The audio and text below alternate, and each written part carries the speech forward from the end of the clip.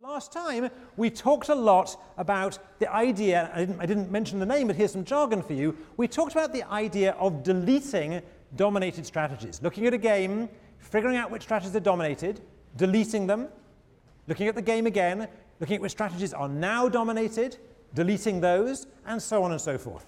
And this process is called the iterative deletion of dominated strategies. This is not a great title for Barry's book. You need to do better than that to get the $250, right? This is a boring title, but never mind. Iterative deletion of dominated strategies. The idea, it embodies the idea of putting yourself in someone else's shoes and trying to figure out what they're going to do, and then think about them putting themselves in your shoes, figuring out what you're going to do, and so on and so forth. And last time, we saw already that this is a very powerful idea, all right, in that game last time, but we also saw it's a dangerous idea to take too literally, that sometimes this can get you to overthink the problem and actually, as in that numbers game last time, the the best choice, the winning choice, might not involve so many rounds.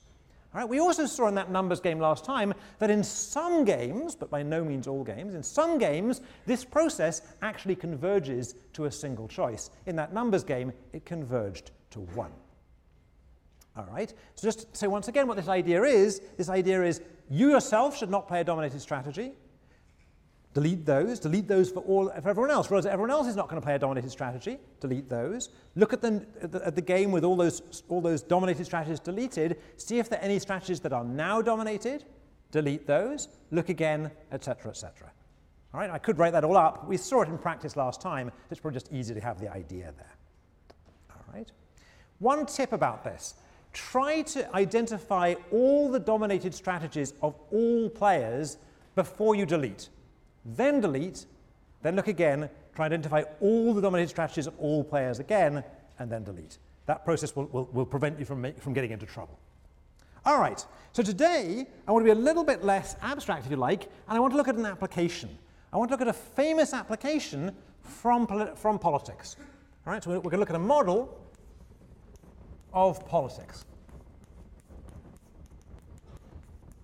All right, and the idea is going to be this. We're going to imagine that there are two candidates,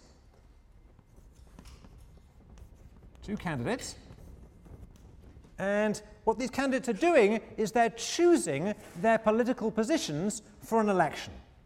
So that these are the players, and the strategies are going to be that they're going to choose positions on a spectrum, on a political spectrum.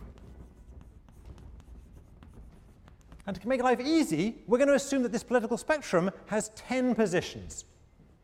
So here are the positions. We'll call them 1, 2, 3, 4, 5, 6, 7, 8, 9, and 10. All right, not very difficult. All right, what's the idea here? We haven't finished describing the game. What's the idea? The idea is that these positions are left-wing positions, and these positions are right-wing positions. Can people not see past the podium? Let's get it out of the way. All right. So you could think of these extreme left-wing positions. These are people who, I guess they don't eat anything except for fruit, and they think the trees should have the vote. All right, and these guys out here, these are the extreme right-wing positions, so they think the poor shouldn't have the vote, and they eat immigrants. All right? I'm an immigrant, I'll be careful. The candidates here are going to try and choose positions. We're going to assume, this is not realistic, we're going to assume for now that there are 10% of the voters at each of these positions. All right? So there's 10% of the voters at each position. So they're uniformly distributed. All right? And we're going to assume that voters will eventually vote for the closest candidate. All right? So voters vote for the closest candidate, or the candidate whose position is closest to their own. And we'll need a tie-breaking assumption, and we'll do the obvious tie-break. If there's a tie, then the voters split. The voters of that position split evenly. All right, so if there's a tie, half the voters at that position go for one of the candidates, and half of them go for the other. All right, so here's a game. I've got the players, that's the candidates. I've got the strategies, that's the political positions. What am I missing? I'm missing payoffs, right? I'm missing payoffs. And it matters in this game a lot how we specify the payoffs, but we're going to assume that the payoffs are that the candidates aim to maximize their share of the vote. Right? Now that's not the only thing we could have assumed. We could have assumed that all they really care about is winning, and that winning gave them a high payoff, and that losing gave them nothing. Right? I'm going to assume a little bit more. I'm going to assume that they haven't spelled maximize right. Max will do. Right? They want to max their share of the vote. Right? The reason this isn't a terrible assumption is you could think that getting a higher share of the vote gives you a mandate, or if this is a primary election, you want, a larger share of the vote gives you a bigger push for the next primary or whatever. All right, so we're going to assume that they're trying to maximize their share of the vote. All right, so we want to know what's going to happen in this game. It seems like a pretty natural, pretty important game. Okay, so given what we've learned so far in the class, a natural first question to ask is, are any of the strategies here, there are 10 strategies, 1, 2, 3, 4, 5, 6, 7, 8, 9, 10, are any of the strategies dominated? Are any strategies dominated? Let's get some, let me get my microphones up and ready a little bit. So any strategies dominated? How about this gentleman in blue? So stand up and shout, yeah. Okay, 1 and 10 are both dominated. All right, so this gentleman whose name is? Stephen. Stephen says 1 and 10. We'll come back to 10, you're right, we'll come back to 10. So he says that position 1, strategy 1, choosing the most extreme left-wing position is a dominated strategy. What dominates it, by the way? Stephen, want to shout out? 2. So for example, our conjecture here is that 2 dominates 1. 2 dominates 1. That's the claim, right? And let's just be careful here. What does it mean to say that 2 dominates 1? It means that choosing position 2 always gives me a higher share of the vote than choosing position 1, no matter where the other candidate positions herself. Right? It does not mean 2 beats 1. Right? All right. So let's take Stephen's conjecture and see if it's true.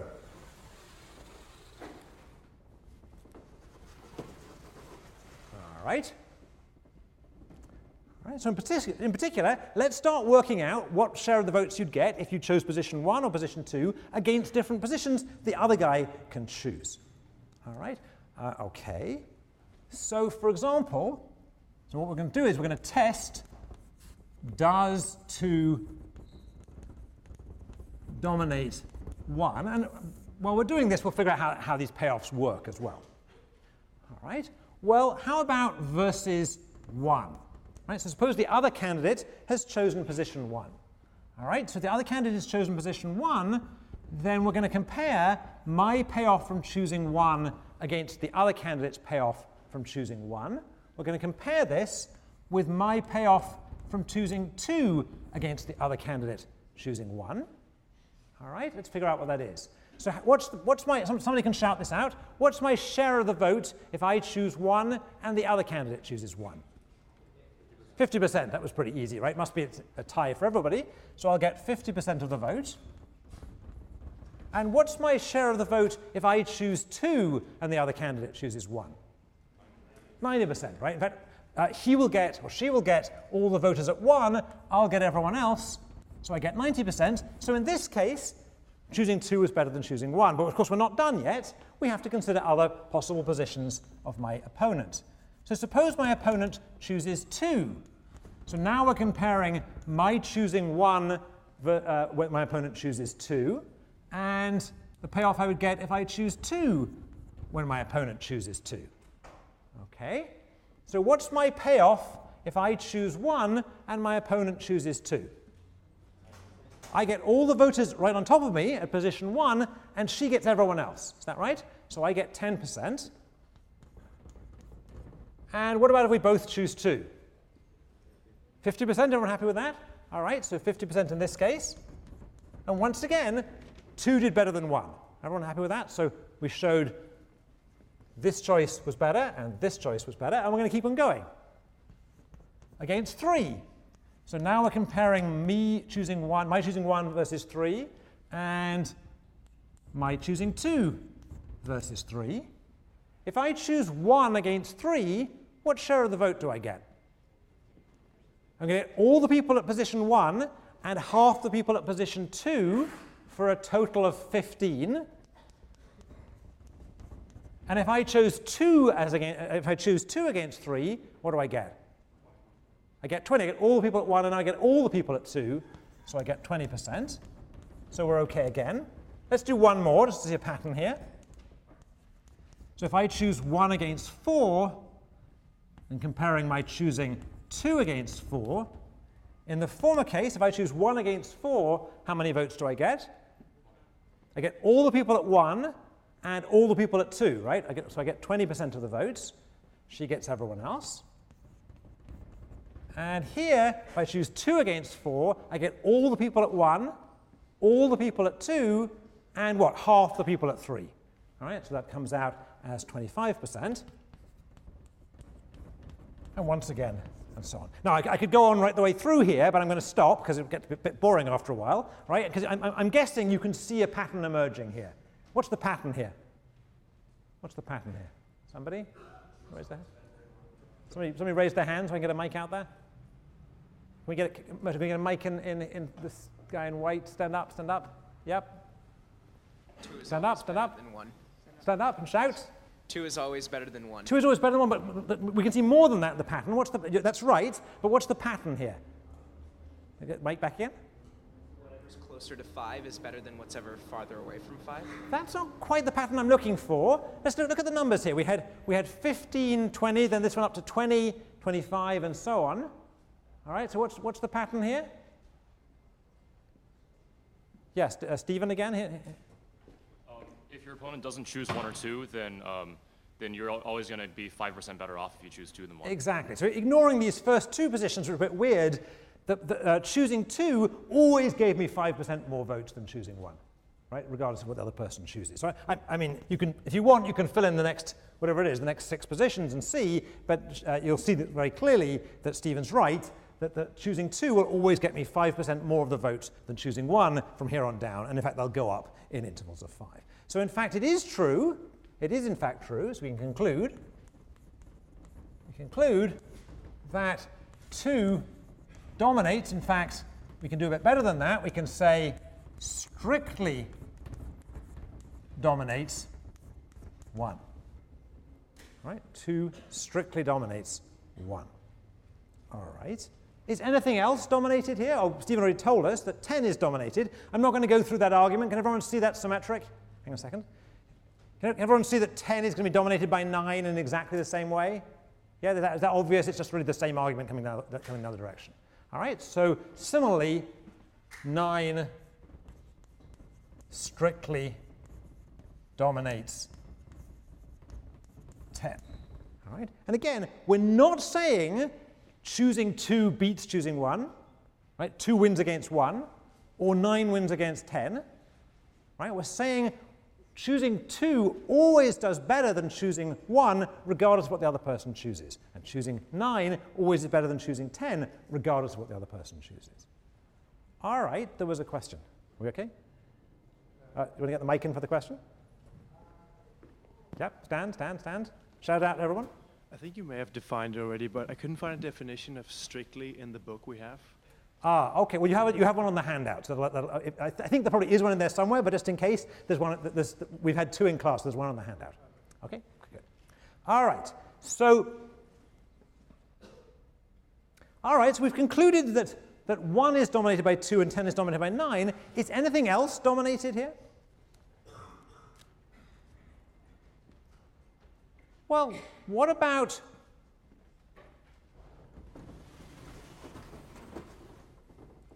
thinking about whether 2 is dominated by 3. After all, I've forgotten your name, but that, what's your name there? Yes? Sudipta. So Sudipta had suggested earlier on you want to be close to 5, so 3 is closer to 5 than 2. Is 2 dominated by 3? Let's try anyone else?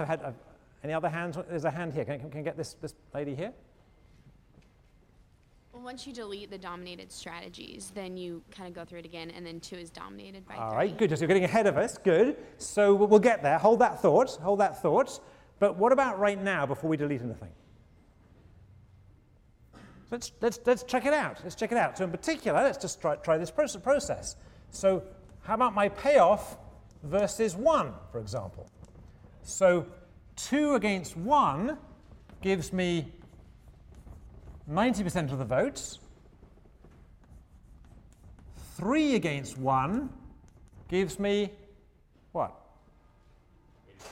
85% of the votes.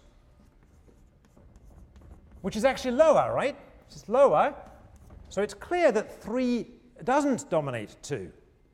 Right? 3 doesn't dominate 2. In particular, if the other candidate were to choose position 1, I would get a higher share of the vote choosing 2 than I would have done if I'd chosen 3. All right? So in fact, it's not the case that 2 is dominated by 3.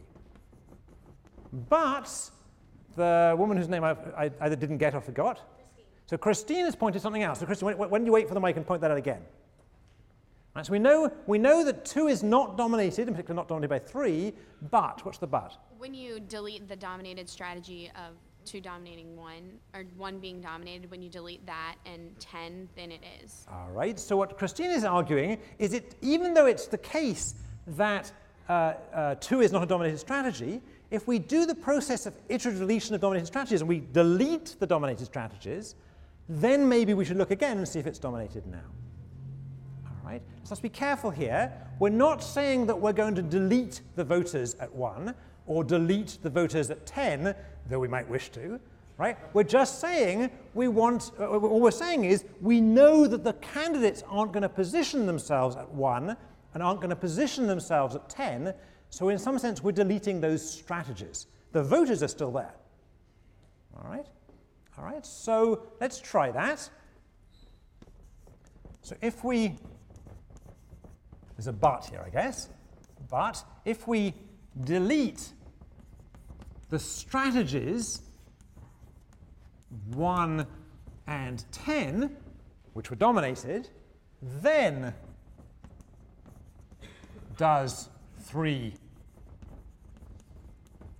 dominate 2? And once again, we can try it out. All right, so let's try it out. All right, so the payoff from choosing 1, let's start against 2. So the payoff from choosing 2 against 2 is 50%. The payoff from choosing 3 against 2 is what? What's the payoff from choosing 3? Someone can shout out. What's the payoff from choosing 3 against 2? 80%, right? The person at 2 is going to get all the ones at 1 and all the ones at 2, and 3 will get everything else. So this is 80%. All right? Versus 3, the payoff of 2 against 3 is all the people at 1, all the people at 2, so it's 20%. The payoff from choosing 3 against 3 is, of course, 50%. So far, so good. So far, choosing 3 is better. Against 4, the payoff from choosing 2 against 4 is what? What's the payoff from choosing 2 against 4? Again, all the people at 1, all the people at 2, and half the people at 3, so that's 25%.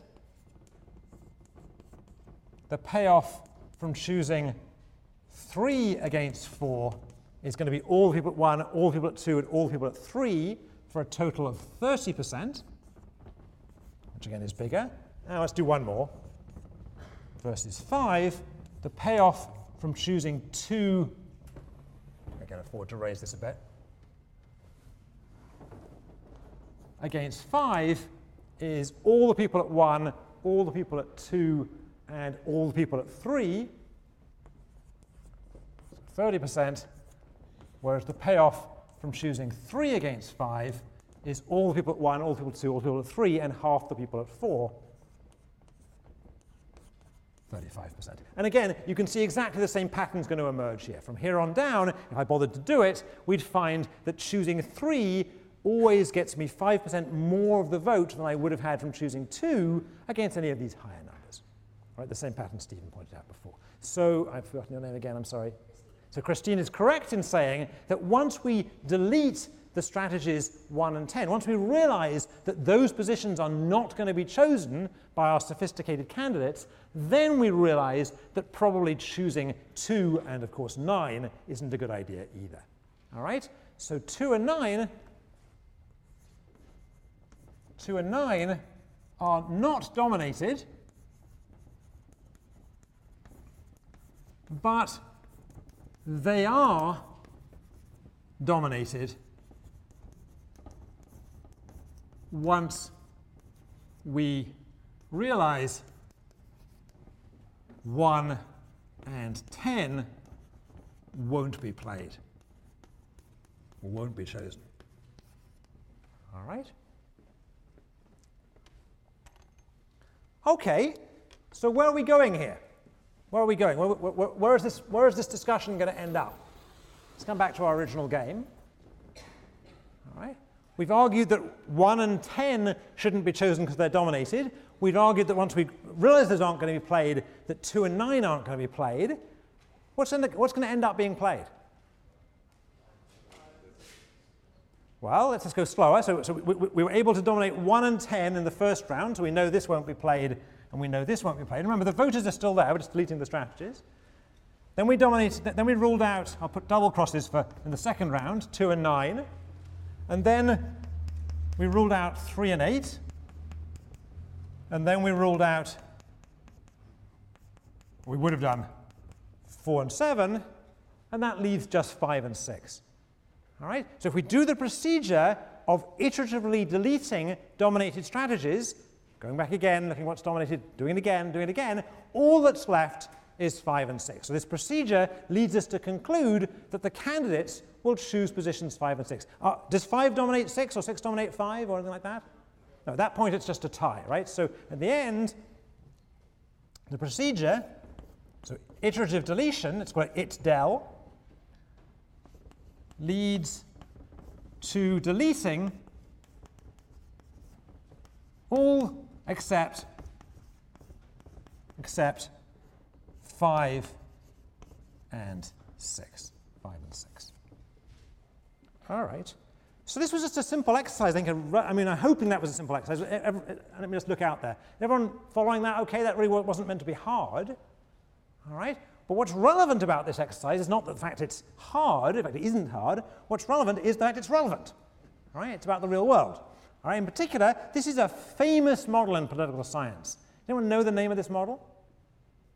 What's the prediction here? The prediction here is that the candidates are going to be squeezed towards the middle. They're going to choose positions very close to each other and very close to the center. What's that called? Anyone know? Sorry? Hold the thought on that. Hold on that. Someone at the back? Shut. This is the median voter theorem. Thank you. Thank you. So let's have a new board. This one will do fine. So the prediction is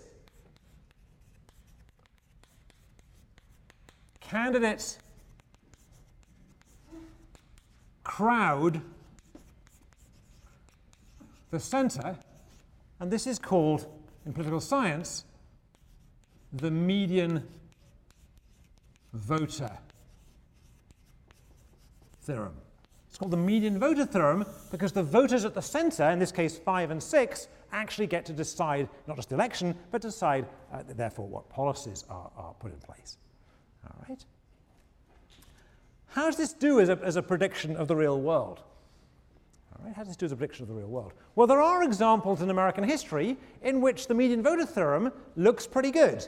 They're pretty old examples. They're going to be before you guys were born, but let me mention them anyway. So I think a lot of people, if you go back today and you look at tapes of the Kennedy-Nixon election in 1960, some American help me out here, 60, right?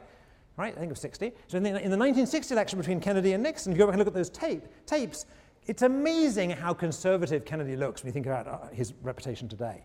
Right? They really were crowding the center. And 8 years later, Nixon seemed to have learned his lesson. So if you look at the 68 election, which Nixon won, Nixon sounds on those tapes, because his policies being put forward in that election, he looks extremely liberal for a Republican. All right? So again, they were crowding that center space. Some people argue that that's exactly what Clinton did in '92. He took the Democratic Party to the right, i.e. towards the center, in order to pick up those central voters and win. So there are examples in American history of elections that in which the median voter theorem seems to do well. All right? And we'll come back and discuss it more in a second, but before I do, let me mention that the same model, exactly the same idea, has an application in economics.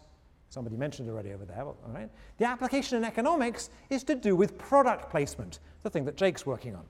All right? In product placement, you might think, let's think you're placing a gas station.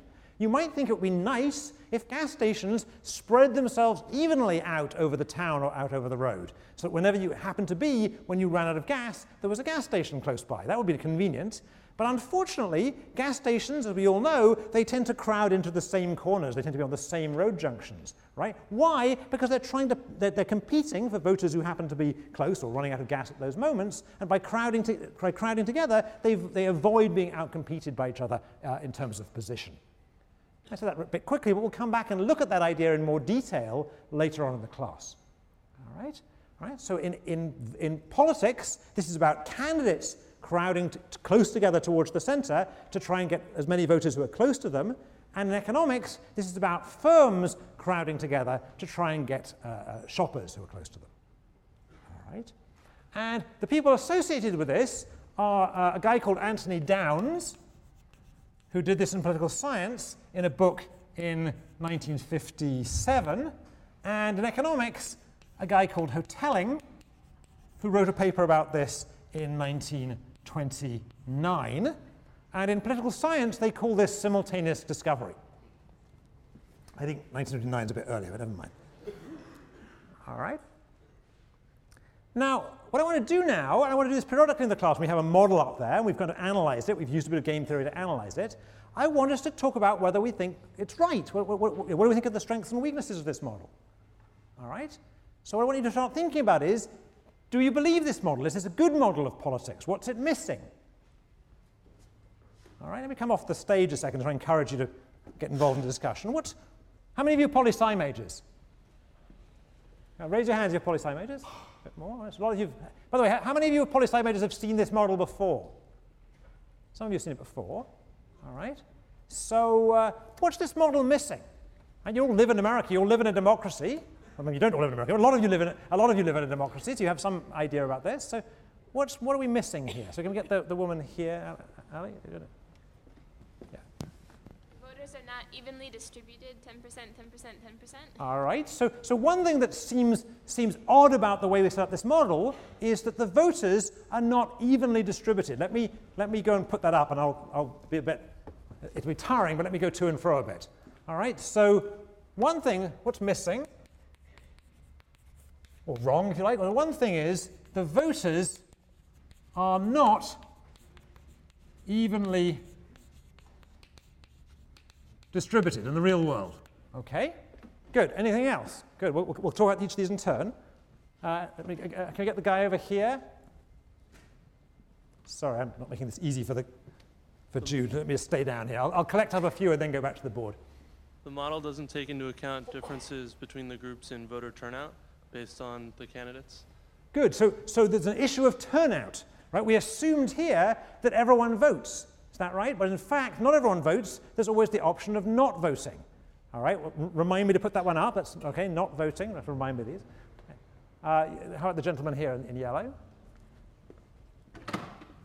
There's a difference between the primary and general election. Good, good. So we assumed, we kind of jumped to just one election, and at least in the American system, for better or for worse, I could voice an opinion on that, there are lots of little elections on the way. There are primaries in all these states that you probably have heard of. States you probably have heard of on the way. All right, anything else? Anything else? Can we get where's the other mic? Can we get the woman in green here? American voters often vote based on character rather than position. All right, so there's more than just position. So another way of saying that, so stop me if this is wrong, but one way to say that, we've been assuming that politics is one-dimensional, left, right, and there might be other things involved, character, or even among issues, even among political issues, it could be more than one dimension. It could be that there's a dimension about the environment and a dimension about foreign policy, and maybe another dimension about redistributive politics. All right, so that's an important idea. Let me get a couple more. Can we get...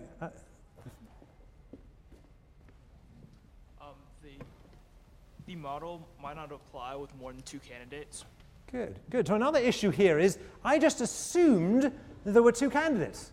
All right, we know in some elections there was a third candidate. For example, there was Nader in the election in, well, I guess he was there in the other one as well, but he was particularly there in 2000. So by the way, I don't mean this as a joke. In some sense, there's always a third candidate, and that comes from the point we had earlier, because not voting is always an option.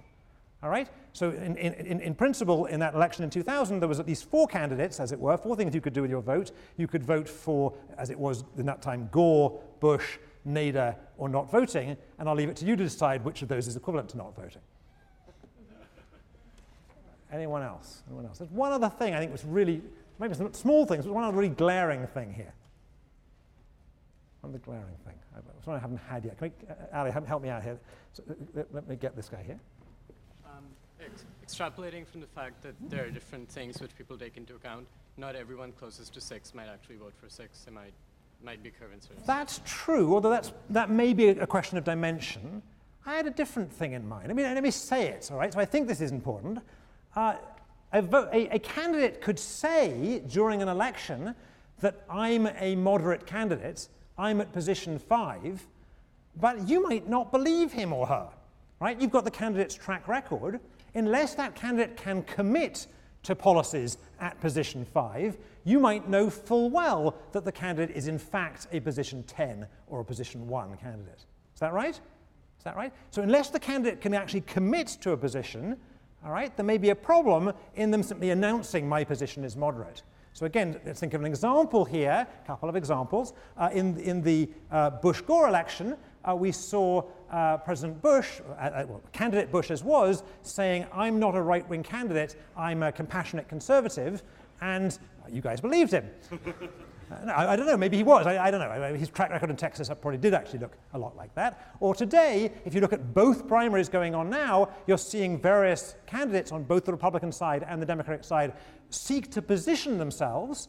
But as you all know, those candidates almost all have track records, and not everybody believes that Hillary Clinton is quite so centrist as she now seems, and not everyone believes that the former governor of Massachusetts is quite so conservative as he now seems, right? So it's not clear that you can just choose your position willy-nilly.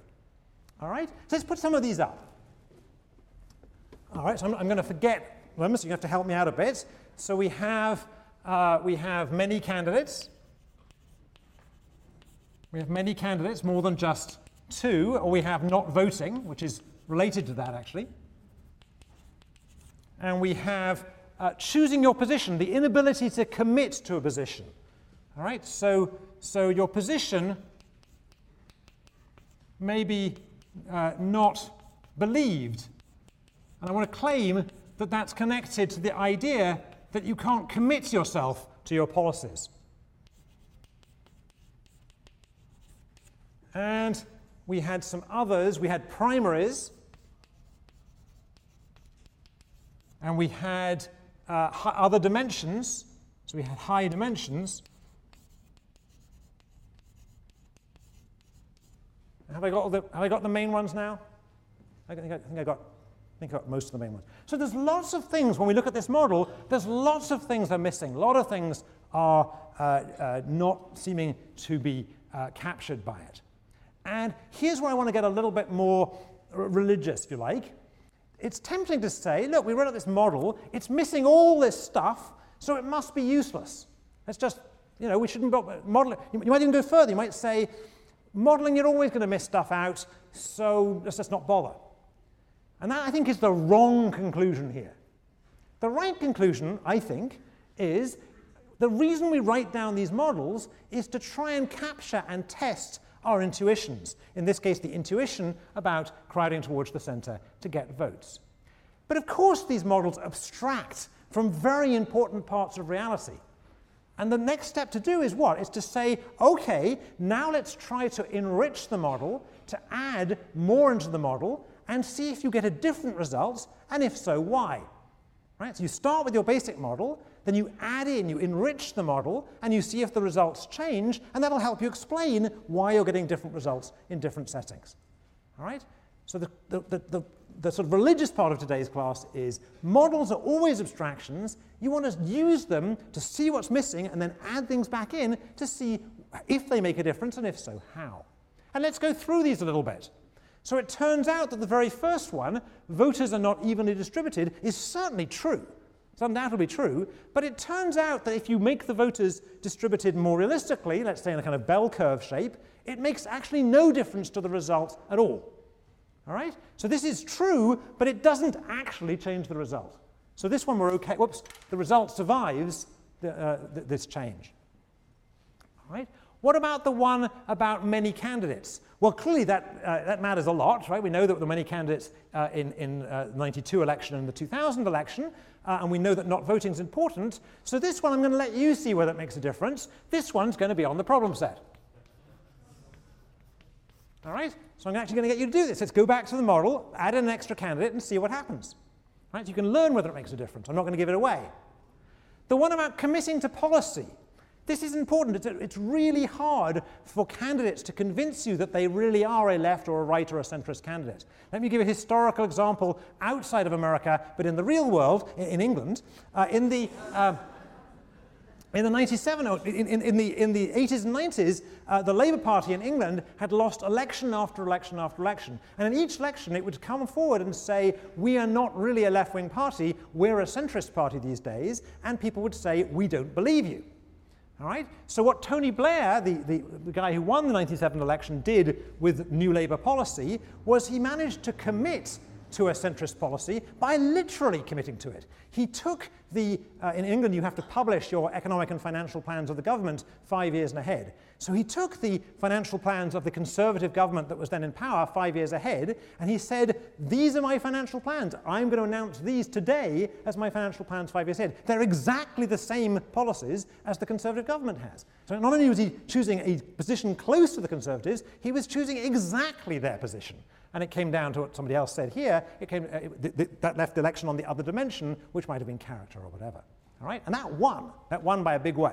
All right? So nevertheless, even having given you that historical example, we're going to come back and we'll look later on in the class at a model in which politicians cannot choose their positions, but rather you know their positions ahead of time. So we'll do this one.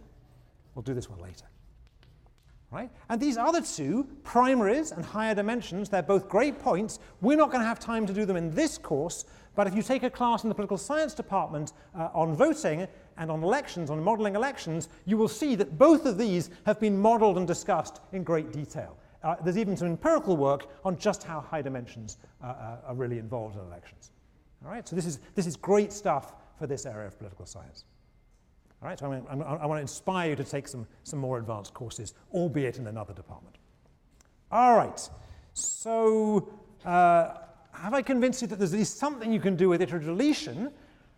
We used iterative deletion in a relatively abstract setting, or not abstractly, but rather a play setting last time, in which which was choosing numbers. And then we talked about it in terms of Hannibal invading Rome, and now we've seen how it applies here in an election game, and I think that's probably enough for iterative deletion. So what I want to do now is I want to switch course and introduce a new tool.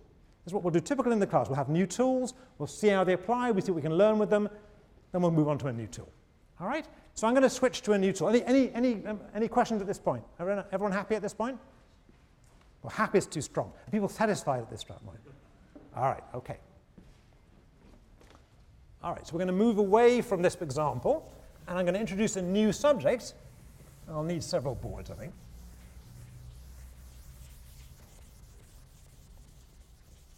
So let's collect them.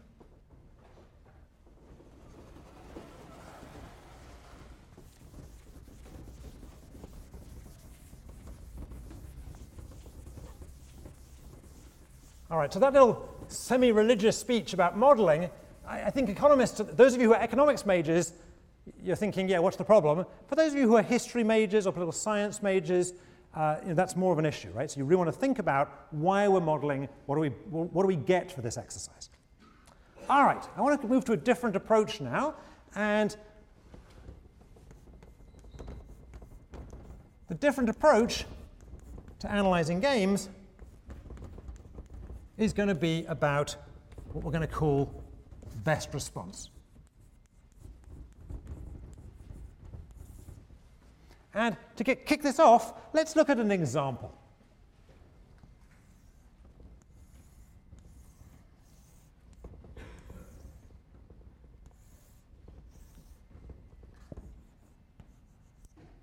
So here's a game, very simple game with two players.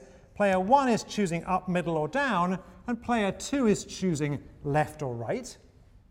And the payoffs are like as follows. They're nothing very interesting. They're just some numbers thought up for the purpose.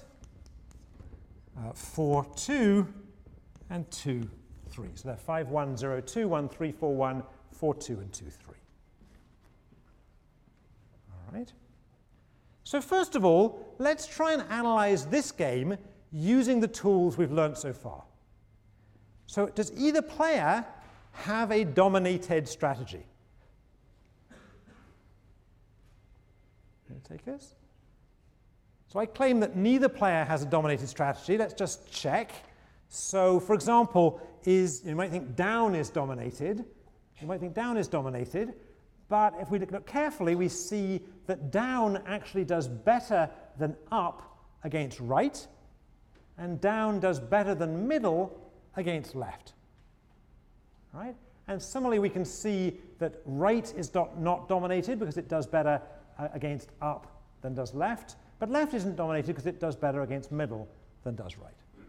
Right, and so on and so forth. You can work through this game and you can check pretty quickly that nothing is dominated. So if the only tool I taught you in this class was dominated strategies and the iterative deletion of dominated strategies, we'd be stuck. Right? Wouldn't be able to get started on this game. Nevertheless, it's a pretty simple game, pretty straightforward game. Imagine you're player 1 in this game. You're player 1 in this game. What do you think you'd do? What would you do if you were player 1? Let's have a show of hands, actually. So let's just see. Look at it a bit. All right, no abstentions. How many of you would choose up? Raise your hand for up. Raise your hands for up. No, somebody, but you keep your hand up. You're an SOM student. You keep your hand up. Oh, your math is wrong. Okay. You did accounting last year. No one's choosing up. No one's choosing up at all. Okay. How about middle? One person chose middle. How about down? Oh my goodness. Okay, there's a massive majority for down. All right. So let's think about this a second. What if you knew that player 2 was going to choose left? What would you choose if you just happened to know that player 2 was going to choose left? Up. Everyone agree? Because 5 is bigger than 1 and 5 is bigger than 4. So up is, and to use a technical term we'll define formally next time, up is the best response to left. Everyone agree with that? Right, so up, as I say, does best against left. And what does best against right? Middle does best against right. After all, 4 is bigger than 0 and 4 is bigger than 2. So middle does best against right. Okay, so here's an interesting thing. All of you chose down, but up does best against left and middle does best against right. Let's just push this a bit harder. Suppose that you work for somebody. Some of you are going to go out of Yale and be your own boss, but most of you are going to, like me, are going to end up working for somebody. And suppose this game came along in your line of work and you'd chosen up. And then your boss came to you and looks rather fiercely at you, so this is Rick Levin or somebody looking rather fiercely at me, and says, why did you choose up? Right? And what can I do? I can say, oh, I chose up because I thought the other guy was going to choose left. Right? I have a way of rationalizing choosing up. if I believe the other guy is going to choose left, I can rationalize choosing up. Is that right? So it might save me from getting fired, at least for now. Similarly, if I'd chosen middle, and President Levin comes along to me and say, why did you choose middle? I can say, OK, I chose middle because I believed that the other guy was going to choose right, and middle was the best thing for me to do against right. And once again, if I'm lucky, I won't get fired. Seems like I've managed to rationalize choosing middle. But down, all of you chose down. Pretty much all of you chose down. Down is going to be a little trickier. How am I going to rationalize choosing down? Can I rationalize choosing down? You all chose it. I'm your boss now. Why did you choose down? Somebody who hasn't said anything yet. Can I get the mics up and perhaps the person right in front of you? Stand up and shout. It's the safer answer if you can't decide whether or not your opponent's going to choose left or right, because you don't have to worry about having a payoff of 0. All right. So in some sense, it's safer. It avoids the 0, although I mean, it's true it avoids the 0, but it also doesn't get the 5 and the 4. But I think the key part of your answer was I might not know. I might not be sure whether my opponent is choosing left or right. For example, I might believe that it's equally likely that they choose left and right. Is that right? All right. So let's look at something.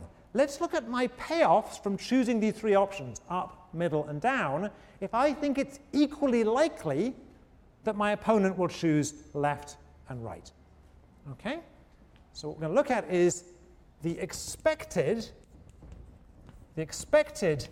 payoff of up versus, let me call it a half-half.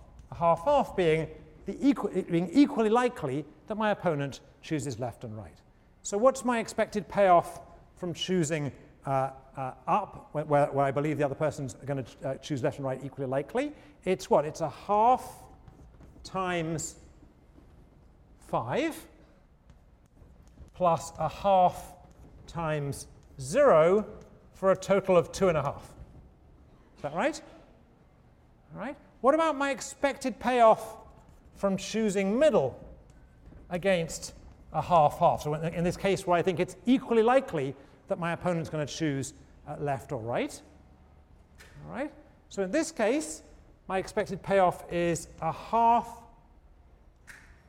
of 1 plus a half of 4 for a total of, again, 2.5. Right, everyone happy with that? Is my math correct so far? All right. And how about my expected payoff from choosing down versus a half? A half. This is going to equal a half of 4 plus a half of 2, which is a half of 6, so that's 3. Right?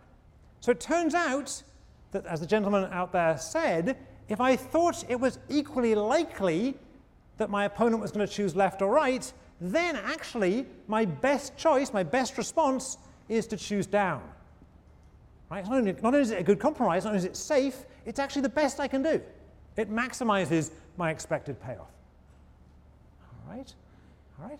Now, we're not quite there yet. We know that up does best against left, we know that middle does best against right, and we know that down does best if I think it was equally likely that the person's going to choose left and right. But that's not the only beliefs I could have. For example, I could believe that it's twice as likely that the person's going to choose left as right. Right? It could be that I think they're twice as likely to choose left as right. So equally likely was probabilities of half and half. What probabilities are associated with thinking it's twice as likely they're going to choose left than right? What probabilities are associated with that? 2/3, 1/3, right? If I thought there was 2/3 probability they'd choose left and 1/3 probability they'd choose right, then I think it's twice as likely they're going to choose left. And I could redo this calculation. And in principle, I could redo this calculation for every single possible probability you could think of, right? But that would get very boring. So rather than do that, let's draw a picture.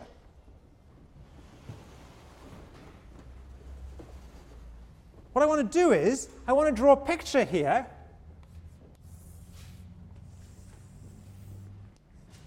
all right, in which on the horizontal axis, I'm going to put the probability of the other guy choosing right. Right? It's my belief that the other guy is going to choose right. Think of this as a belief. All right, and on the vertical axis, I'll put two vertical axes in just for the sake of things.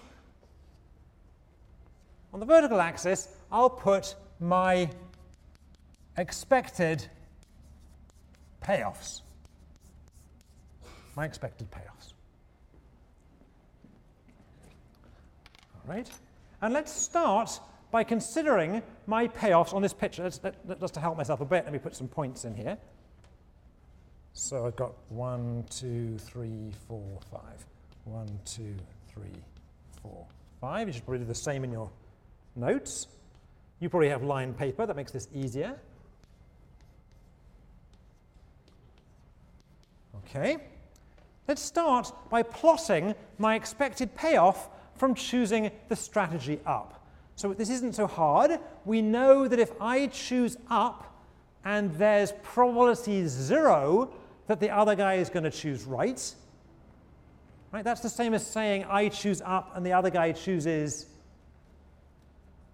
Let's try again. Right? If there's probability 0 that the other guy chooses right, that's the same as saying that the other guy is going to choose left. Okay. So the probability 0 of the other guy choosing left is the same as the probability 0 that they're. Start again. Probability 0 of their choosing right is the same as saying they choose left. So that my payoff from up against that is given by the top box up there. I get 5. All right, so this is my payoff from choosing up against left. All right, and conversely, if there was probability 1 that the other guy is going to choose right and I choose up, then I get 0. So this point here corresponds to my payoff if I choose up and they choose right. And we already know that if I look at probability 1/2, which is here, that the payoff I get from choosing, the expected payoff I get from choosing up against a 1/2 is 2.5. All right, so here's a third point we can use. Okay, and what is this graph going to look like other than these 3 points?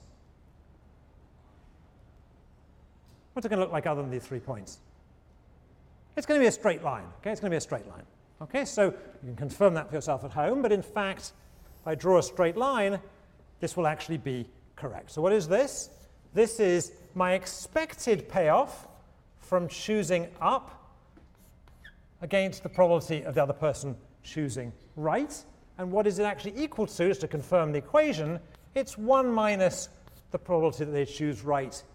In that case, I'll get a payoff of 5 plus the probability that they choose right, in which case I get a payoff of 0. So it doesn't really matter, but that's actually the equation of that line. All right, what about choosing middle? Well, once again, we can plot that point. So if the other person's choosing right with probability 0, that's the same as saying they're going to choose left. And if I chose middle against left, I get what? I get 1. I should use this pointer. I get 1. All right, so that's here. And if I knew they were choosing right for sure, that's probability 1 they're choosing right. And if I choose middle, I get 4. That's here. And we've already agreed that if I think it's equally likely they're going to choose right and left, so if there's probably 1/2 of them choosing right, I get 2.5 from choosing middle. So putting that all together, I know that they must go through here again, and once again, I get a straight line. I think I might have missed slightly, but that's more or less right. So what is this? This is the payoff to player 1 of choosing middle against left. This is the payoff to player 1 of choosing middle against right, and the line in between, this line here, is the expected payoff to player 1 of choosing middle as a function of the probability that the other people choose right. And we could write down the equation. It's going to be 1 minus the probability they choose right times 1 plus the probability that they choose right times 4. And again, don't worry too much about the equation. We're not really going to do any math here. I'm just putting it in for completeness. All right, everyone following me so far? OK. So let's put in now the third of these lines. I really should use a different color already. Let me switch colors. Let's put in the line that corresponds to choosing down. So that third line, not to belabor the point, is going to go through here, through 4, and through 2. Right, so this is the payoff from choosing down against left. And this is the payoff from choosing down against right. And I got those from looking at these payoffs here and here. And in between, once again, it's a straight line. So here's the straight line. And this line is, let's stick it out here, this line is the expected payoff to player 1 from choosing down, as it depends on the probability that the other person chooses right. And once again, we can write down the equation. It's 1 minus PR times 4 plus PR times 2. Right? And I claim that this picture really tells me everything I could possibly want to know when my boss comes along, when President Levin or Barry Nailbach, who's now walked in the back of the room, when my boss comes along and asks me, why did you do that? Right? Why did you do that? I can now say. So for example, let's put in these crossing points here. For example, what I can say is, if I think it's very likely, let's call this point x, if I think that the probability that the other person is going to choose right is less than x, then the highest payoff I can get corresponds to this line. That's the highest line. And that line corresponds to me choosing up. Right? So if I think the probability that they're going to choose right is less than x, then my best response is to choose up. Conversely, if I think it's more likely than this crossing point y, I think it's very likely they're going to choose right, it's more likely than y, the probability they're going to choose right is more than y, then the highest line of these three is this one, which corresponds to my choosing middle. So over here, my best response is to choose middle. All right, let's put that in.